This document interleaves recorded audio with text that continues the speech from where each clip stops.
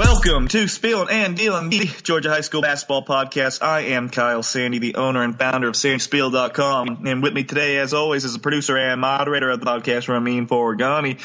Ramin, the 2018-19 GHSA basketball season has officially come and gone. The state championships, all 16 of them, have been wrapped up. I went 11-16 on my predictions, 11 out of 16 on my predictions. An okay week for me. The games were very good, much better than last year's, and I guess we got to wrap everything up, put a nice bow and ribbon on the 2018-2019 season with a quick rundown of what happened this past week in Macon. Indeed, it's all over 18-19. Yeah, unfortunately, I was not able to be down there, but it does seem the scores were definitely a lot closer than what we saw last year, and a lot of good games and buzzer beaters as per usual. But we'll start with the game that occurred, go in, temporal order, chronological order from the earliest to the first. On day one, March the 6th, a private girls, Holy Innocents versus Wesleyan. Holy Innocents beat Wesleyan 75-48. Holy Innocents finally beat Wesleyan, I should say, and they led that buzzer to buzzer there. Kyle?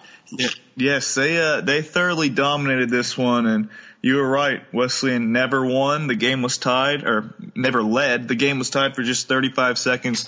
They got the job done, and they took care of business in a big way. Jill Hollingshed was just way too big inside with 25 points and 10 rebounds. She was a big factor why Holy Innocents outscored Wesleyan 38-24 in the paint. Jada Farrell came on strong in the second half, had 15 of her 18 points in the second half, collected 6 rebounds. Rachel Settle grabs 12 rebounds in this one. But who was really good for them, who won the battle of the sophomore guards, was Sierra Foster. Outplayed Paige Lyons here with 8 points, 6 rebounds, 8 assists, a block, 2 steals. Lyons had 11 points, but 5 of 16 shooting. Did not have her best performance, played okay, but did have 5 turnovers as well.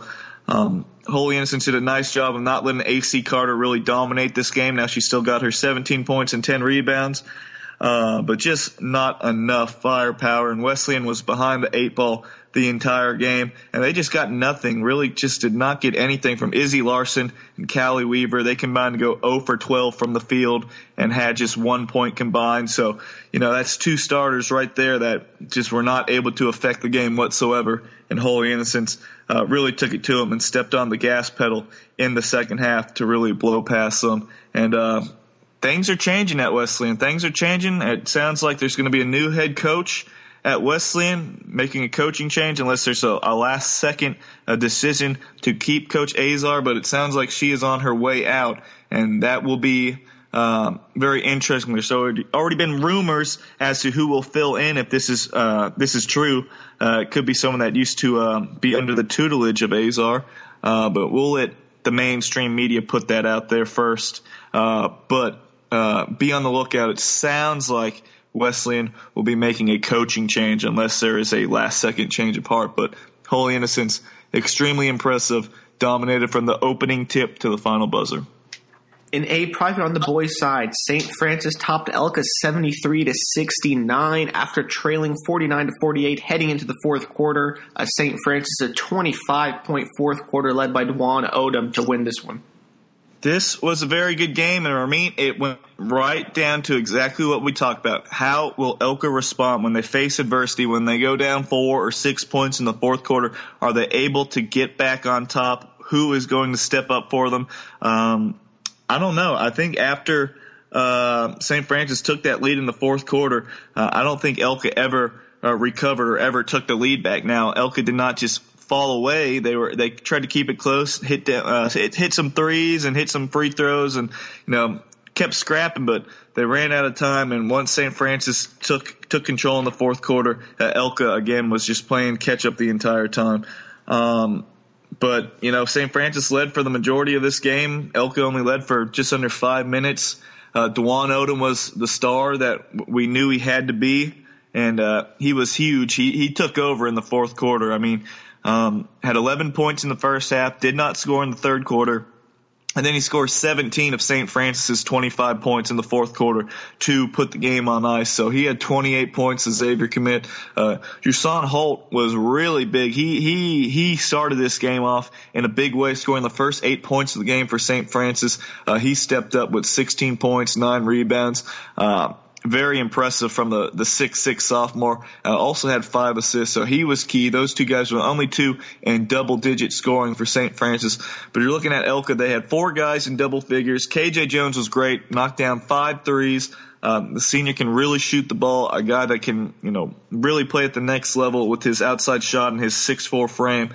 He was great. Makai Cameron playing with that injured shoulder. He had 17 points. He was very steady. Felix Uadiale, 16 points, 9 rebounds, 2 blocks. And Trevon Reddish, 12 points, 9 rebounds, 9 assists. Yeah, the key moment here, I thought, was when Odom hit that tough floater in the lane over Reddish with 1:29 left to push to 67-62, and I thought that was kind of a Dwan Odom signature moment in a St. Francis jersey, hitting a tough basket like that to win the game. But it was a really, really good game. Elka just fell a little short, and just Dwan Odom being the best player on the floor, he really carried his team to the finish line. But Elka, Uadiale really did well in the paint there, especially in the second half. He was affecting things. He was scoring inside. But Dwan Odom, just too good down the stretch, and they got some big moments, big points from the freshmen, Jordan Brown and then Seth Hubbard. Those two guys combined for 14 points, and they really helped St. Francis stem the tide. And even Kai Simmons, who didn't do much in the first half, had 2 big blocks to try and thwart anything Elka had going inside. But at the end of the day, Dwan Odom, 10 of 14 from the field, 2 of 3 from the three-point line, 6 of 9 from the foul line, had 4 steals, 28 points, and St. Francis captured the state title. In A Public on the girls' side, Marion County beats Calhoun County 50-38 for their first championship in school history. It looks like this one was a 12-point game, and Calhoun County was struggling offensively. Region 1 Player of the Year, Canisius Inoker, I hope I did not butcher that name, went scoreless 0 for 12 from the field. But the stat that really jumps out to me looking at the box score, Kyle, was Marion County getting to the foul line 30 times.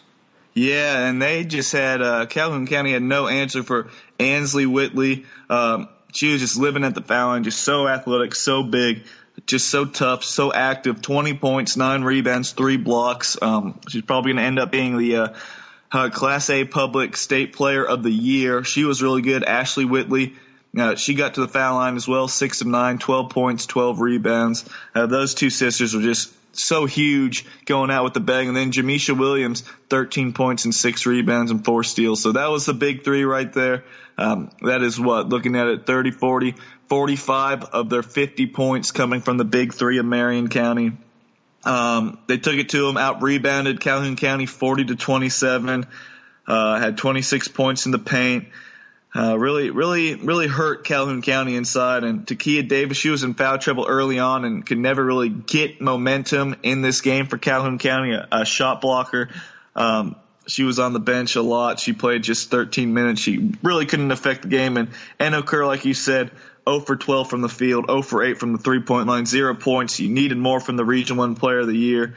And it was just really tough. And their three-point shooting, 3 of 26. Shots were not falling for Calhoun County, and Marion County was just bludgeoning them inside, just pounding away. And, Marion County did have 25 turnovers, but just the strength inside was way too much, and they really overpowered Calhoun County. And the Whitley sisters go to Virginia Tech for softball, but they're going to Virginia Tech, going to Blacksburg, going to have a nice ring on their finger for a state title in basketball. On the boys' side of A Public, still on that Wednesday, March the 6th, Calhoun County did beat Trutland 69-67. Calhoun County captures their 4th state title on the boys' side and caps off an undefeated 32-0 season after what appears to be a frantic pace, tough fourth quarter that came down to the last 30 or so seconds, Kyle. Yes, and Trutland finishes their season with 2 losses, both of them to Calhoun in close fashion. But, I was looking for what will the sophomore Tycavius Curry do? What will he do this game? And he came up big in the second half. He was really big in the second half. And he took care of business with the last play of the game, racing down the floor, having the game-winning assist to Quandarius Powell to really stun Trutland and finish that undefeated season. But Curry, 16 points, a lot of that damage coming in the second half. Jamad Wiley was hitting big shots. He was hitting huge shots with floaters down the lane. He was great for Calhoun County. He made some big-time plays. He finished with a team-high 18 points, and Juwan Wiley had 13 points as well. Brian Smith was kind of shut down. I think he had maybe 2 points in the second half for Calhoun County after his heroics in the Final Four. Trutland did a nice job slowing him down, but Curry had 12 of the 16 points in the second half and had that game-winning assist to knock off Trutland. And Trutland, they out-rebounded Calhoun County 46-31. Trutland had 25 offensive rebounds. They were crushing the glass. Guys like Arcavius Lovett had 15 points, 8 rebounds, and he was hitting some tough shots in the lane late. Cameron Jordan was just really active at the guard spot all over the place, 14 points and 11 rebounds. And James Bird stepped up big off the bench. He had 17 points and 7 rebounds, and he gave him a nice lift. But just not enough. That final possession, not defending the inbounder, letting them get the ball in and then pass it right back to Cavius Curry, and then Curry going down before he loses his footing, drops off a dime to Powell. And Calhoun County, they finish off an undefeated season.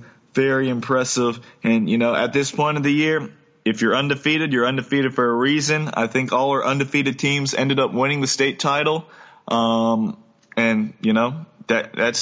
That's just what you play for. You do it all. Curry made the right play at the biggest spot, and the sophomore is going to be wearing a state championship ring in no time. And Calhoun County, they're going to be really tough again next year.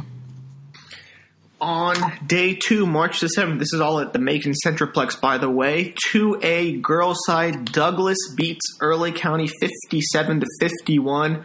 It was competitive up through mid-second quarter, at which point 4:35 remaining in the second quarter. Kayla Sesberry 3 gave the Lady Astros a 21-18 lead, which they would hold on to help Douglas capture their school's first state title. Kyle, what did you see in this one? Well, Douglas, we thought they were the best team in Class 2A all season long with all the results they were able to draw against some of the toughest competition in the state. And they were able to prove it, but Early County did not go down without a fight. It was a nice nip, but in the second half, they did a really good job on Michaela Timpson. Now Timpson finished with 20 points, 14 rebounds, 5 blocks, and 4 steals, and she was great for Early County. But she only had 16 shots, and she only took I don't know. I'll have to check, but she had maybe like 3 or 4 shots in the second half or fourth quarter. They really limited her touches. And, when you go away from your most dominant player in the classification, that hurts them. Just looking at the stats here, Timpson had 12 shot attempts in the first half, and she finished the game with 16. So only 4 shots in the second half was something that I knew they needed to get her the ball some more, but I was shocked to see she only took 4 shots in the second half. And Douglas, when they fouled her out with 2:28 left, I thought that was game over, but Early County had some girls really step up. Jordan Eford, the freshman, she was really good, 10 points and 9 rebounds. Tazia Jones kind of got it going a little bit late in the game, but Sia had 7 points and 12 rebounds. Janiyah Williams, 21 points in the Final Four, hit 5 threes, had just 5 points, was 2 of 11 shooting, 1 of 8 from 3. She was not able to knock down those outside shots to loosen up the defense. But looking at Douglas, Nakia Thompson going to Jacksonville State, she was great, 23 points. And then Kayla Pruitt. This was the Kayla Pruitt game off the bench. She changed the game. She helped out on Timpson defensively, a big body with the soft touch, 12 points, 8 rebounds, 4 blocks off the bench. The senior really went out in style, stepped up in the biggest spot, the biggest game of her career. She was fantastic. Kayla Pruitt off the bench. She was terrific for this Douglas team. And you need players to step up in moments like this. Kenya King was just 1 of 10 from the field. She had her 12 rebounds, but she was not able to score inside. But Kayla Pruitt, 6 of 13 with those 12 points. She was big for Douglas all throughout the game, and that presence off the bench really helped Douglas because, she scored all 12 bench points for Douglas. You take away those 12 bench points, it's a completely different game. But Kayla Pruitt stepped up in the biggest moment, and Douglas was able to capture the state title. On the boys' side, another very close one, still in 2A, Farrell 51, Vidalia 49. This one was one we previewed in our preview podcast. Zyquan Morton, he wasn't even on the Max Preps roster. We talked about what the second dimension he can bring with his three-point shooting, and boy, was he important in this one. In addition to him, Kyle, this was really a game of runs, back and forth, momentum swinging, and it seems like Farrell had the last laugh. Yeah, and Zyquan Morton, 16 points in the first half. 16 points in the first half, finished with a game-high 19 points. And if you're Vidalia, that's all you could ask for because in the first half he had 16 points, Armbruster had 6, and Rashawn Frederick had 5. Only 3 players scored. But Morton, he flings it up there, and he can knock him down, and he finished 5 of 8 from the field, 3 of 5 from 3, 6 of 17 from the foul line.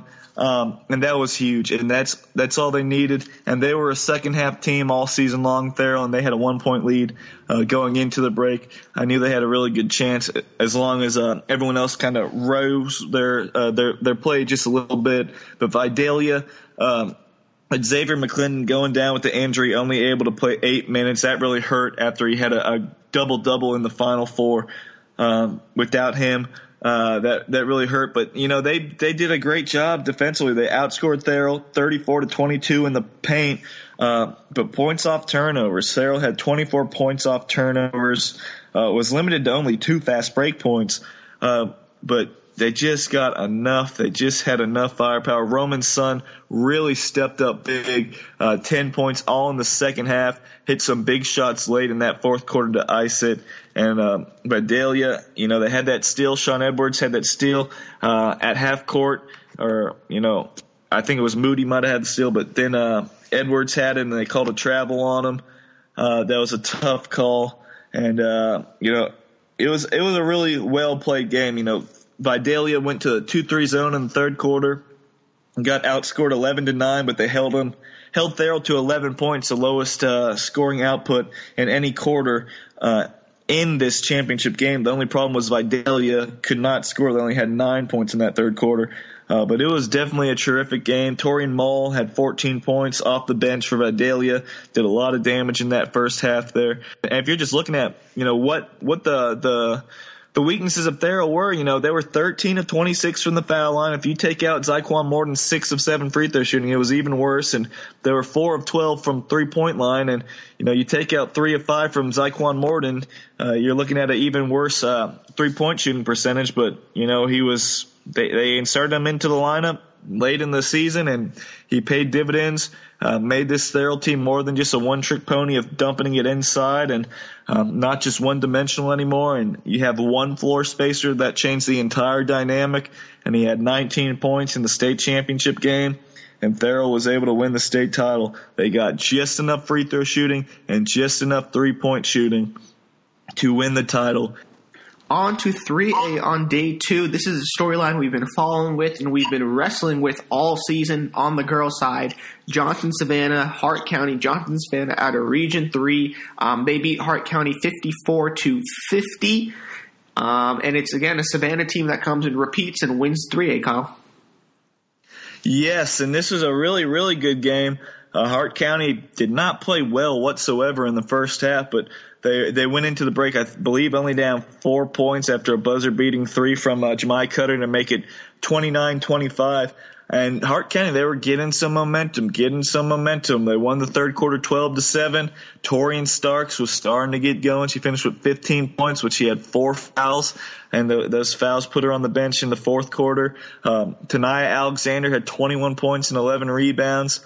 But they just did not get enough from that third scoring option. Shakendra Grove, 5 points, 8 rebounds, which is 2 of 7 from the field. Asira Teasley had 7 points, but just not enough firepower from the third options. And you're looking at Johnson. Johnson had a good game. Jasmine Thompson really was huge in the first half. She took it too. the interior of Hart County. I think she had about 16 points in the first half, finished with 20 points and 8 rebounds. Jemiah Cutter did not shoot the ball particularly well, but she had 13 points on 5 of 19 shooting. But the biggest moment here definitely was just down the stretch.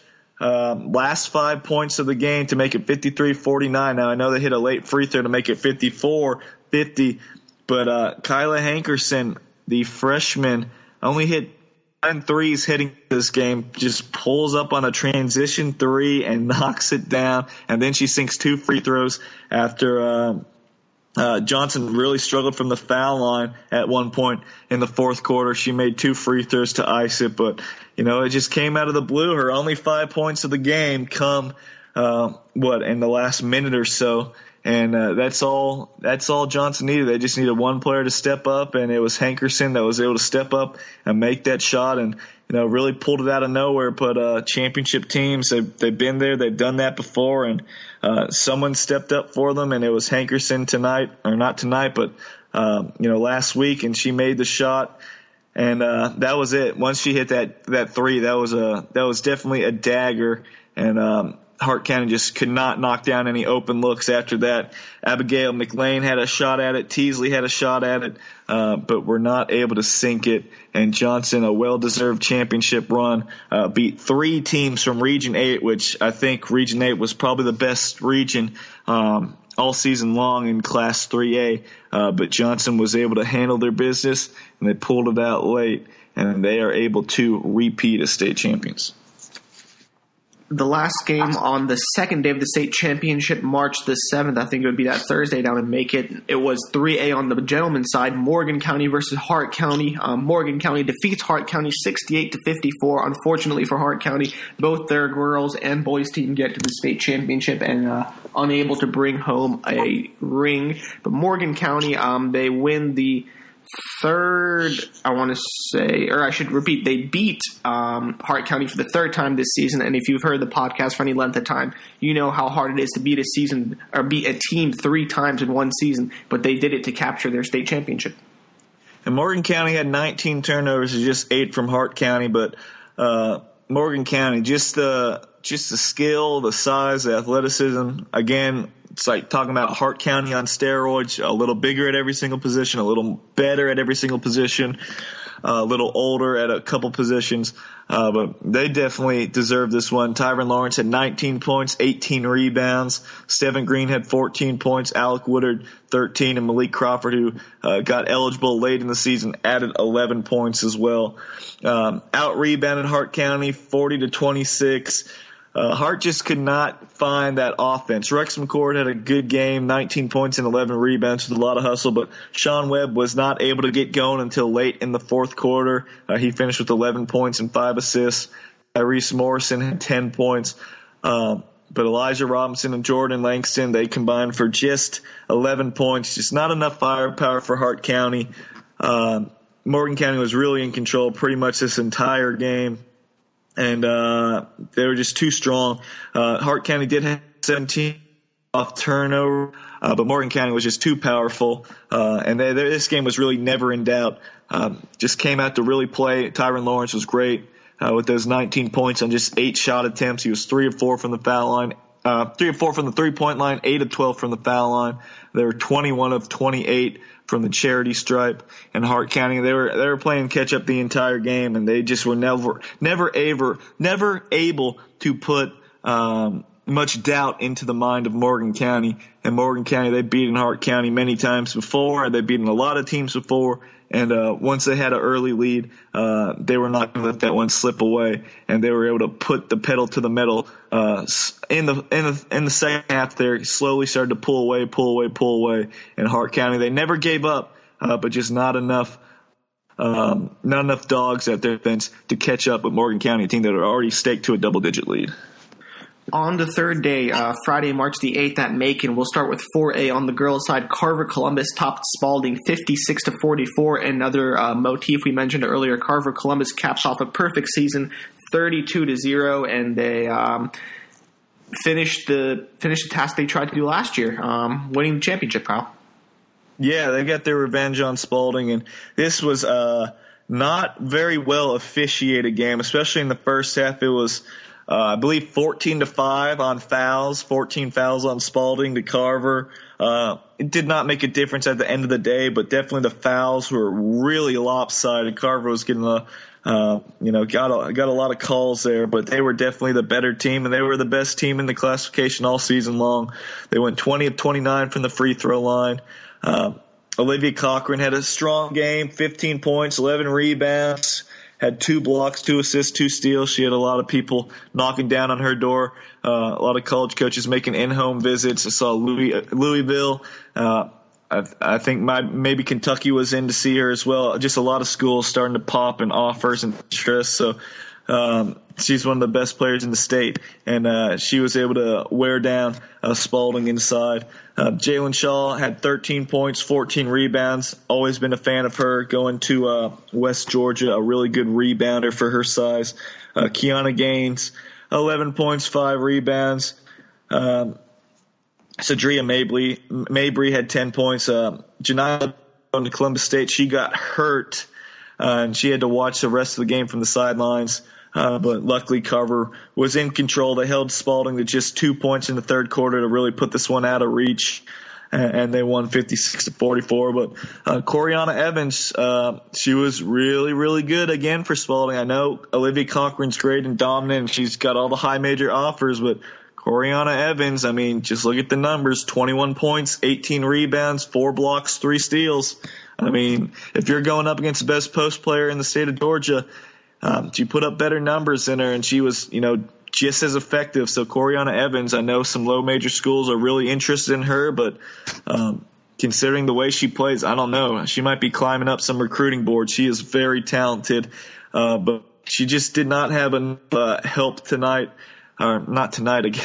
Did not have enough help last week. Anaya Jesser really struggled. Went 4 of 18. Was getting to the basket. Was trying to throw her body into defenders, and she was creating contact, and I'm sure a lot of times she would get those calls, but the referees, they were just not buying it, and they were not allowing her to get to the foul line. Took just 5 free throw attempts, finished with 12 points, 6 rebounds, had 7 turnovers, but did have 6 steals. But she just was not able to get to the foul line, and missed a lot of close shots inside through traffic, wasn't getting any whistles. But a tough way for her to end the season with just her and Evans in double figures. And Spalding out rebounding Carver 43-42. But again, Carver just so athletic, so deep, so balanced. A lot of girls that could score the ball. Carver was the best team all season long, and they were able to prove it, and they were able to get revenge against Spalding. On the boys' side of Class 4A, Kyle, Carver Columbus tops America Sumter 58-55. Carver Columbus bringing back 2 championships, which is huge. And this is a story where crazy game. Carver Columbus only led for the last 49 seconds after A.J. Watts hits a go-ahead 3. America Sumter, of course, the great story, beating St. Pius and beating Upson Lee and beating all these teams to get here. And unfortunately, they fall a 3 short after leading most of the game. Yes, Americus led for 29 minutes and 44 seconds. They were in control for pretty much this entire game until A.J. Watts hit a 3. I guess it was a falling down. No, he banked in a 3 to, to give them the lead or to tie this game up. He banked in a 3 from the right wing to give Carver their first lead with 2:12 left at 51-50, and then later on with he hits a 3 falling down to give them the lead for good, 55-54 with 13 seconds left, and that really just stunned America Sumter. But Watts had 19 points. All of his field goals came from the 3-point line. He kind of really fell in love with that 3-point shot, but it came around in the second half, and they 20 from deep. But Devin Flowers was the one that kept Carver in the game the entire way. Tough little guard, 18 points. He was hitting some timely threes throughout. And then Jalen King helped out, 12 points, 7 rebounds. He hit some free throws down the stretch. But America Sumter, they had this one. They were in control. Largest lead was 9 points. It was never a huge lead, but Josh Lucane had a great game, 19 points, 10 rebounds, was 8 of 12 from the field.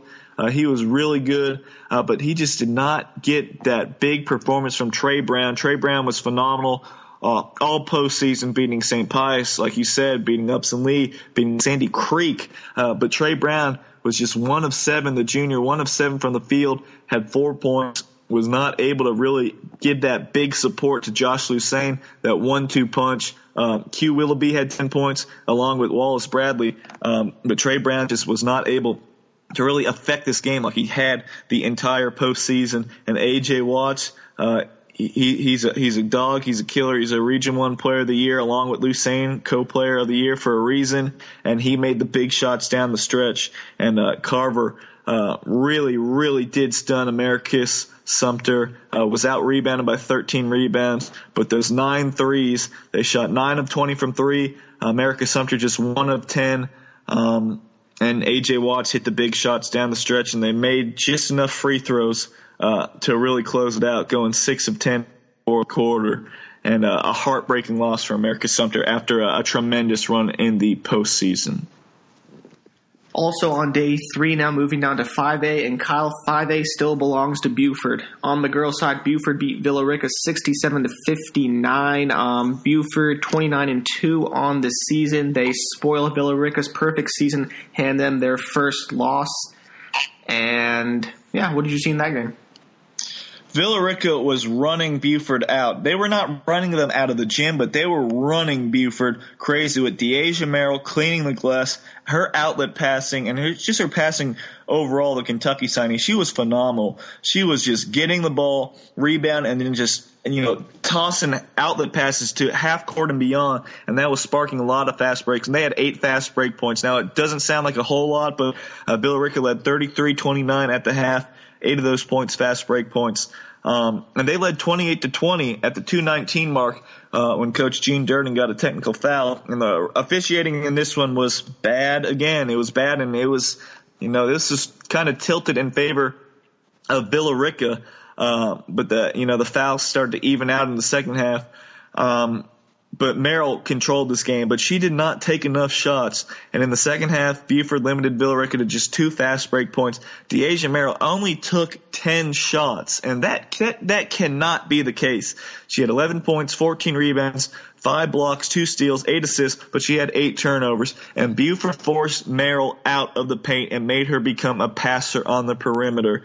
And the big strength for Villa Rica and the big weakness for Buford was that Buford did not have any size that could compete with Deasia Merrill down low. But Deasia Merrill was never down low, and that helped Buford win this game. They forced her out to make her a facilitator. Now, T. Wyndham was great for Villa Rica, especially in the first half. She hit 5 threes, had 21 points, and she was really good.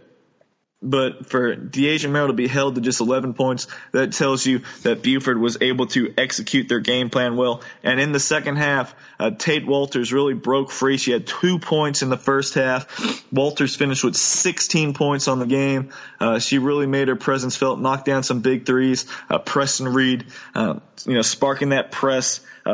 Her and Blair Wallace was really good off the bench with 11 points, but people were just throwing multiple bodies, playing 11 players, and Villa Rica was not able to do so. And then the fouls started to pile up. You see Aaliyah Hinsman foul out, Nia Hinsman foul out, Kendall Coleman foul out. That's two of your 5 starters fouling out, and Villa Rica just did not have enough options to turn to on the bench. And the fact that Buford out-rebounded Villa Rica 38-34 and had 16 offensive rebounds, that was kind of shocking. But again, that goes into the fact that Deasia Merrill was not in the paint enough and did not get any post-up opportunities, or just to be in the paint. She had 0 offensive rebounds. All 14 of her rebounds were defensive rebounds. And I know if they could do it again, I know Villa Rica would have tried to get her some more touches, especially in the paint, but they were unable to do so. And Buford, that's why you never pick against Gene Durden coach team in the Macon Centerplex. They always find a way, even though Villa Rica probably had a 70-30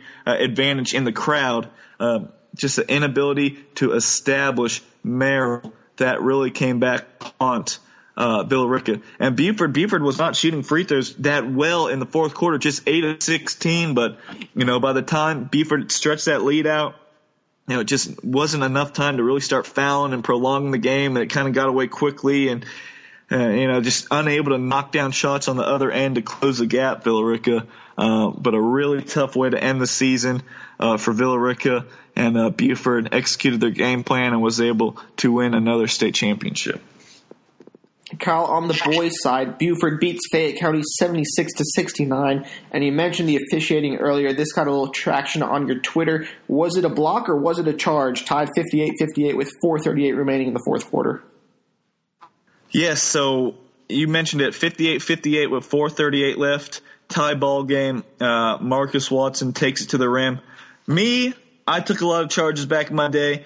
I thought that was a charge. Now, I know Terrell Bradley shuffled his feet just a second there, and people want to argue he didn't take it square on the chest. You don't have to take it square on the chest. It's still be a charge. It can still be a charge if you hit into the shoulder or half of the side and you only hit like 60% of the chest. It does not have to be exactly square on the chest for it to be the charge. And I'm going to watch this back right now, Ramin. I'm going to give you one last opinion on this. I'm going to watch it right now. That's what I've been doing. I've been playing it back, looking at it, and boy, I don't know. It's tight.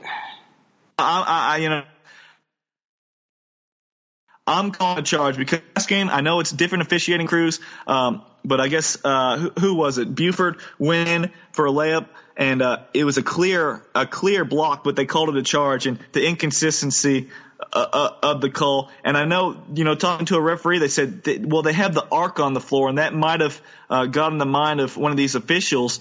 But we do not have the arc on the charge circle in high school basketball. It is not supposed to be used. And just looking at it, that's got to be a charge. And I'm not going to say that swung the momentum of the game, but it did ignite an 8-0 run, and that helped put the game away. And I don't want to say that was the play that changed it, but it was something that did ignite an 8-0 run. But Fayette County, they started knocking down threes in the second half. Ricky Knight was phenomenal, 26 points, 8 of 12 from the field, 6 of 8 from the three-point line, 4 of 4 from the free throw. That unsigned senior really rose his stock. Jacoby Coleman had 15 points, knocked down 3 threes. Josh Dupree did his thing with his athleticism and playmaking ability, 12 points, 4 rebounds, 7 assists. And Terrell Bradley had 10 points.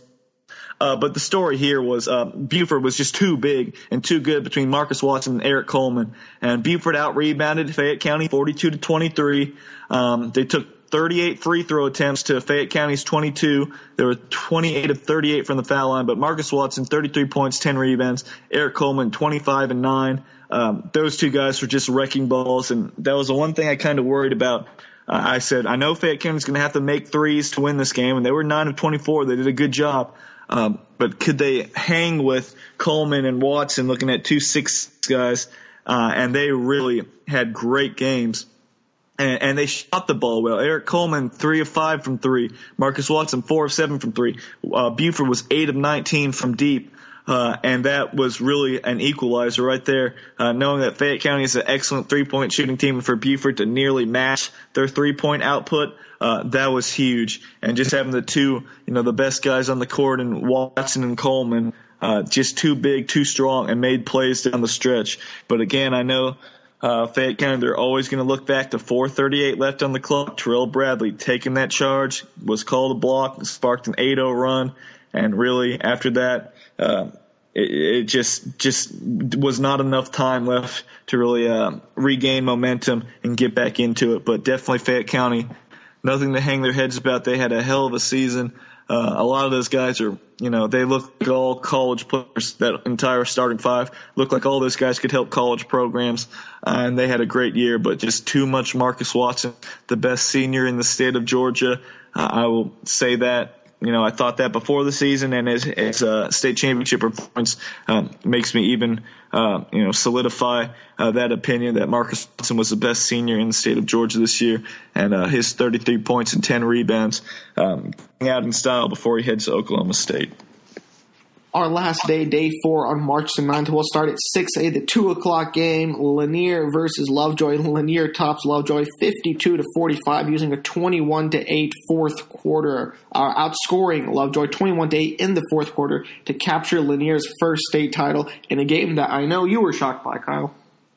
I tried not to overthink that, and I was harassed relentlessly by the Lanier coaching staff even before the game, and I was told to eat my words after the game. But Lovejoy, they really fell apart in the fourth quarter, and I know Tim Slater said, we want to make this a rock fight, and they made it a rock fight, and they slung their little rock, and it cracked Goliath straight in the nose, and Lovejoy had no answers, and it was wild to see. And now Anaya Boyd had 15 points, but she had 6 turnovers. Genesis Bryant, who's been so clutch throughout her entire career, she fouled out. She only had 8 points, but they really did not get really anything from Gianna Robinson, who was their third stalwart out there. 1 of 6, just 2 points. And I think that was one of the difference makers right there, with Gianna Robinson not able to affect this game. That really, really hurt Lovejoy. And just 3 of 25 from the 3-point line. They were not able to crack that defense Lanier was, bringing to them. Lanier, they hit 7 threes. Nala Lawrence, probably about 5'3", had 10 points, hit 3 threes. But a player that really stepped up for Lanier was Lizzie Campbell, the junior, coming off the bench with Cristobal Azuma in terrible foul trouble pretty much the entire game. It felt like picking up her 2 fouls just like 90 seconds into the first quarter. But Lizzie Campbell, 8 points, 8 rebounds, 1 block. She was really big inside. But just the playmaking from Searles in the fourth quarter really took over. Had 8 points. Everyone just played into their role, and they held Lovejoy to 36% shooting and 21-8 in the fourth quarter. I mean, it was really wild. But Tim Slater, and from where he's come, the day before he was about to accept the big boys job, I'm sure that school is really kicking themselves now after they did not win another state title with a lot of talent. Even though they did hire a really good coach, but this Tim Slater did. Being coming to Lanier and taking this program to the next level, you got to give a lot of credit to his coaching ability and getting his girls to buy in, and that toughness and that chip on their shoulder, and they're the hateful eight, and no one respects them. But they really shocked the nation, shocked the state, shocked everybody outside of Lanier when they won that state championship. They just relied on their toughness, and somehow they were able to crack what I thought was the best team in the state of Georgia all season long. Down to the boys' side of Class 6A, Tri-Cities beat Tucker 46-43 in another great back-and-forth game. It was 41-41 with 1:17 remaining in the fourth quarter. And then what happened from there, Kyle? Well, DeMarcus Johnson, the human microwave, happened. He had 5 points going into the fourth quarter. Tri-Cities was shooting miserably, was not able to get anything going, but he got hot. But the real point of this game, the turning point, was when Jermonte Hill fouled out with 14 points for Tucker, the leading scorer in the game. He was efficient. He was really, really good. He fouled out. And that really changed the entire game. He fouled out with 4:35 left in the game, I believe. And Tri-Cities outscored Tucker 13-4 after they were trailing 39-33 when Hill fouled out. They held Tucker scoreless from the field of 4 field goals in the fourth quarter, and held them to just 6 points in a low-scoring game. And then DeMarcus Johnson, it's all over Twitter. It went viral. The pull-up 3 to drill it at the buzzer. What a way for Tri-Cities to cap off the season. They were probably the best team all season long. They were number 1 ranked team coming into the state tournament. They won the toughest region in the tournament. And they really earned this one. But, boy, 7 of 24 from deep. They started knocking down shots in the second half. Tucker was just 0 of 6 from the 3-point line. But if Jermonte Hill doesn't foul out, woulda, shoulda, coulda, I think Tucker probably could have won this one. They had a lot of momentum, and Hill was just having their way. with Tri-City's smaller guards, and that size of Tucker was really affecting Tri-Cities. And, I mean, it was a low-scoring game, 46-43. But Nate Ogbu had some good moments. David Gideon, Gideon had 9 points and 9 rebounds, and I take that back on Ogbu. Going to Dartmouth, he did not have a good game. 2 points, 6 rebounds, 1 of 9 from the field. Division I player, you got to step up bigger than that. And if Ogbu just had an average game, they'd probably win this one. But, he had 4 fouls, but he did not play well. And it was really Jamonte Hill that carried this team outside of Gideon, who gave them those 9 points, and Raylon Berry, the freshman, who had some nice moments throughout the game with 8 points. But the region player of the year, Watson, 0 for 4, 0 for 3 from the three-point line, finished with 2 points. Now, he did hit those 2 late free throws to tie the game up at 43. But boy, oh boy, both teams shot 34% from the field, and DeMarcus Johnson just enough to get this championship with that late 3. He had 13 points. Peyton Daniels had 12 points. He took a lot of three-pointers. He was not really attacking the basket as much as I thought he should have been. And Titus Hunter, 11 points. The Region 5 Player of the Year, had a huge offensive rebound late in the fourth quarter to set up an extra possession. And then Demetrius Reeves gave Tri-Cities their first lead of the game, or I don't know if it was their first lead of the game, but one of their first lead of the fourth quarter, I think, 43-41 with 25 seconds left on a breakaway layup through traffic. But that was a great game, and DeMarcus Johnson, he hit that dagger, and that is a shot that will live in infamy. And he is, he's a living legend, is what everyone's talking about him. The South Fulton Lions, they really showed up and showed out in Macon. Yeah, if you haven't seen that video, it's on Kyle's account. It's on a bunch of other local news feeds, and there always seems to be every championship game, one signature game-winning shot. This year is DeMarcus Johnson in 6A. Last year we had one, and always something to look forward to. Yep, Jacoby Owens last year, Warner Robbins. That was one of the few good championship games last year, and luckily I was in the right place at the right time, able to capture it, Ramin. And, hey, that is February Frenzy, March to Macon. That's what GHS basketball. Yeah, Jacoby Owens, thank you for reminding me. They're down to 7A Westlake girls side. Westlake beat Collins Hill 60-53. Westlake got out to a quick lead. They finished their season undefeated, by the way, but they got out to a quick lead on Saturday, and that's all they ever needed. They were able to hold off a charging Collins Hill late to repeat as back-to-back state champions. Yeah, Westlake led the entire game. You said it, a quick start to really get out in front, and then they took a 32-21 lead into the half. But then Collins Hill, they went to the press, and that got them back in the game, and they closed in. They got, they trimmed into the lead. Jordan Relaford went down with the injury, and that kind of sparked Collins Hill, and they rallied around, and it was 42-38 going into the fourth quarter. But Westlake made just enough plays down the stretch. Lydia Freeman had 16 points, 9, and Snoop Turnage really turned it up with 14 points and 7 rebounds, and Carly Hook 7 points. But Javen Nicholson, she took over during the stretch in that second half. Going to Georgia, had 17 points, 15 rebounds. She was trying to do everything she could to carry this team, but Bria Harmon, just 13 points, 4-14 from the field, struggled again with her layups inside.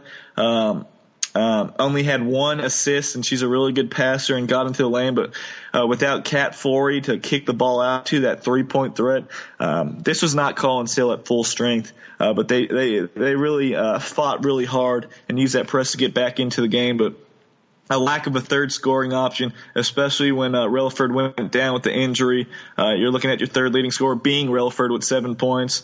And just not enough pieces there. But, I mean, shoot, it could have been a different game if Forey was healthy and Relaford was healthy the entire time. You never know. They definitely would have had more scoring options. But, again, Westlake undefeated. It looks like they're going to win a couple more state championships before all is said and done. This could be the next dynasty. We saw McEachin win, 3 or 4 in a row a couple of years ago. It looks like the ball is in Westlake's court to do the same thing, especially with that sophomore class of Brianna Turnage and Raven Johnson. They still got 2 more years to go, and they might be having another big-time player transferring in there. So Westlake, they are definitely the team to beat, and how everything is shaped up, I think Westlake, that is the best team in the state of Georgia. And I would still love to see a Westlake-Lovejoy game maybe next year. But Westlake, definitely, they were battle-tested, 30-0, defending state champs back-to-back. They are definitely going to be the favorite to win again next season.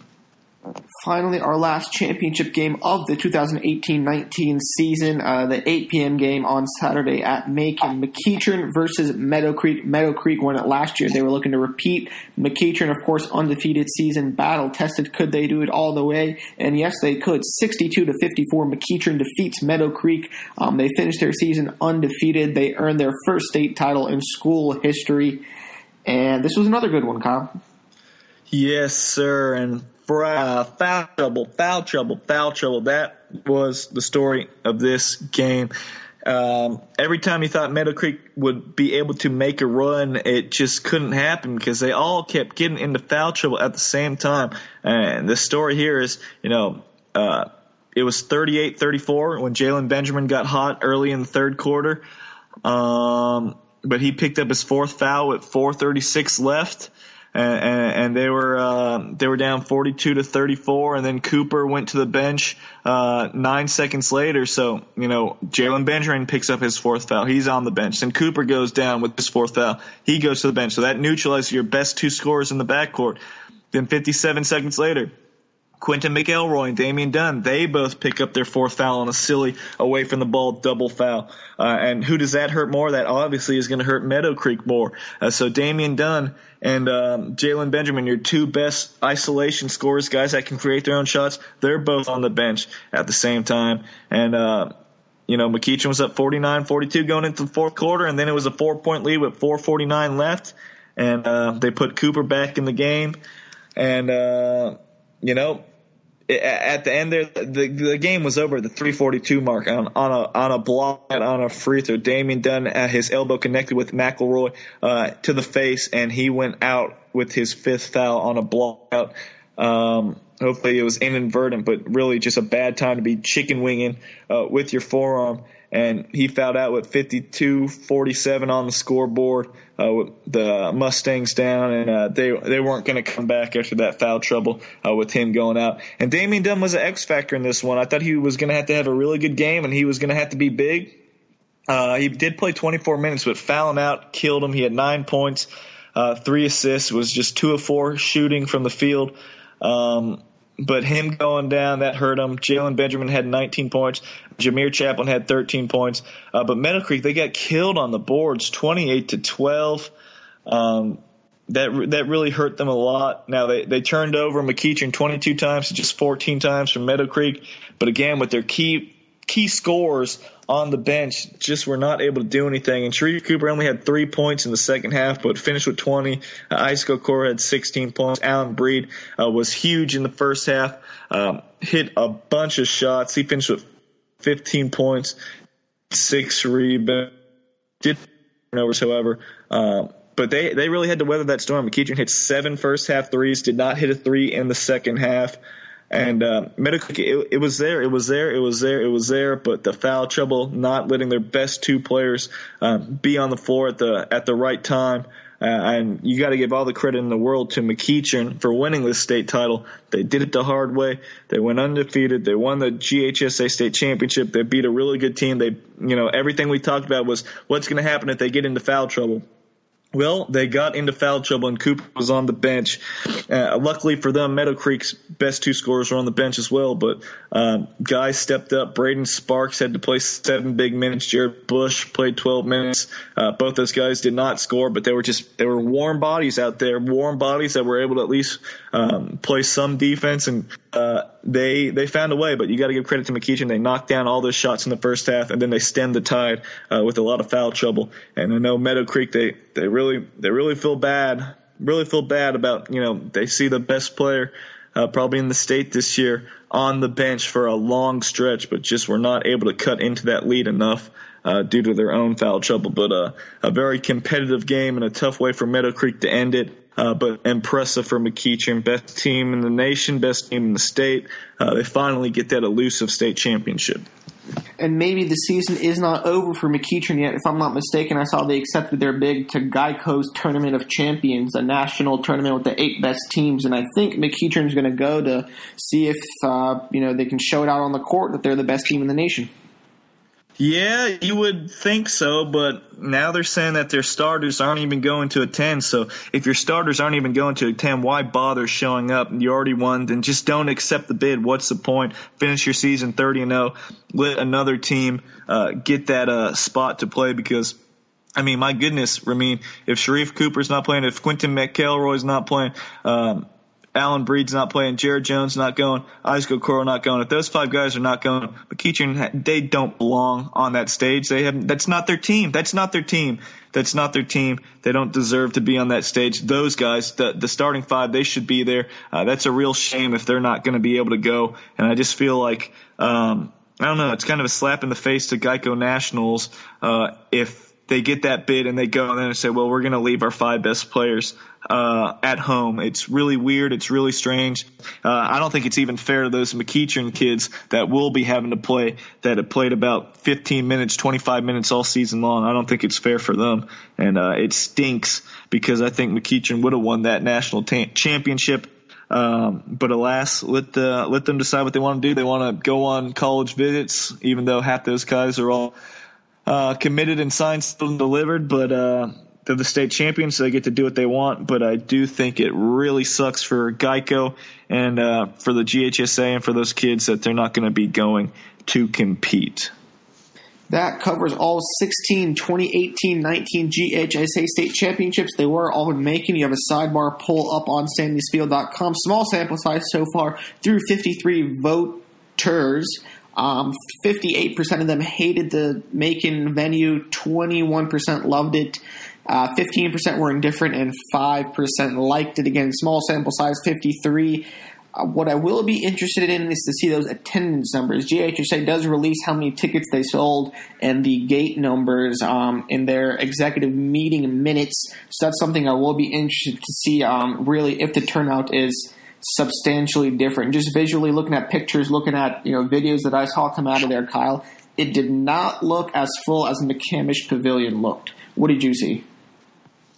No, yeah. Especially for the magnitude of the state championship game, the crowd was pretty crappy. I know it was probably maybe 80 to 85% full tops, but it was a complete sellout at Buford, and from what I heard, Buford was probably twice as crowded for the Final Four between Norcross and McEachern. So it was not very good attendance. Tri-Cities probably brought the loudest crowd. That was one of the best crowds. Villa Rica had a great crowd as well, but none of the games were complete sellouts. There was not standing room only or anything like that. But that's what you get when you go to Macon. It's not easy to get to for people, and when I know majority rules, minority rights, but the vast majority of these schools, especially at least the bigger classifications, they're coming from quote unquote Metro Atlanta. So yeah, it really did hurt attendance, especially for the 7A state championship, but it was expected, so I'm not going to blow my top over it. But yeah, definitely not as crowded as Buford City Arena was. And that's just something that, we're going to have to live with, I guess. Also, a lot of people on Twitter were asking whether the games will be streamed or why they aren't on TV on GPB. We've covered this years past. I think it's the same reasoning. GPB said they couldn't do it. I think the reasoning was when it was in 2 sites at UGA and Tech, they said they couldn't afford to do it at 2 sites. Now it's at 1 site, I guess. NFHS has the rights on a multi-year contract, so it's only available via online streaming. Macon doesn't have the best Wi-Fi or internet connection, so it's going in and out, I heard, but that's the reason for that. And I guess this will be it, Kyle, for the 18-19 season in terms of gameplay. And before we leave, I would be remiss to mention all of the recaps that we mentioned are online on Sandy Spiel. Final season rankings have also been posted for both girls and boys last Sunday and Monday. Final All-State rankings will be out sometime later this week, early next week. So All-State teams, expect those to come out, and I guess that's kind of going to be the last order of business for organized high school team play in the 18-19 season. Yes, that puts like I said, a bow and a ribbon on everything, Ramin. It's been another a wonderful run covering the state like it's never been covered before. Couldn't do it without all the help of the players, coaches, parents, fans, media, everybody that helps make this website and this podcast and just everything we do, even on Twitter, covering Georgia high school basketball, the best, the one-stop shop, just the pinnacle of everything Georgia high school basketball. It takes a lot of hours to do all this stuff. Don't make really any money off this at all. Maybe a couple bucks here and there throughout the season, but it's a thankless job at times, but someone must do it for the state, Ramin. A lot of great basketball in the state of Georgia. Another great year. As you said, we'll have all state honors coming out very soon, probably this weekend. And again, thank you to everybody that has followed us. And till next time, I will be hitting the summer ball trail, and we'll try to figure out what to expect for the 2019-2020 season. And for Ramin Forghani, this is Kyle Sandy, the owner and founder of SandySpiel.com. Find me at Kyle Sandy 355 on Twitter. We are signing off until our next podcast. We'll try to get them out there periodically. But until then, thank you everybody for listening.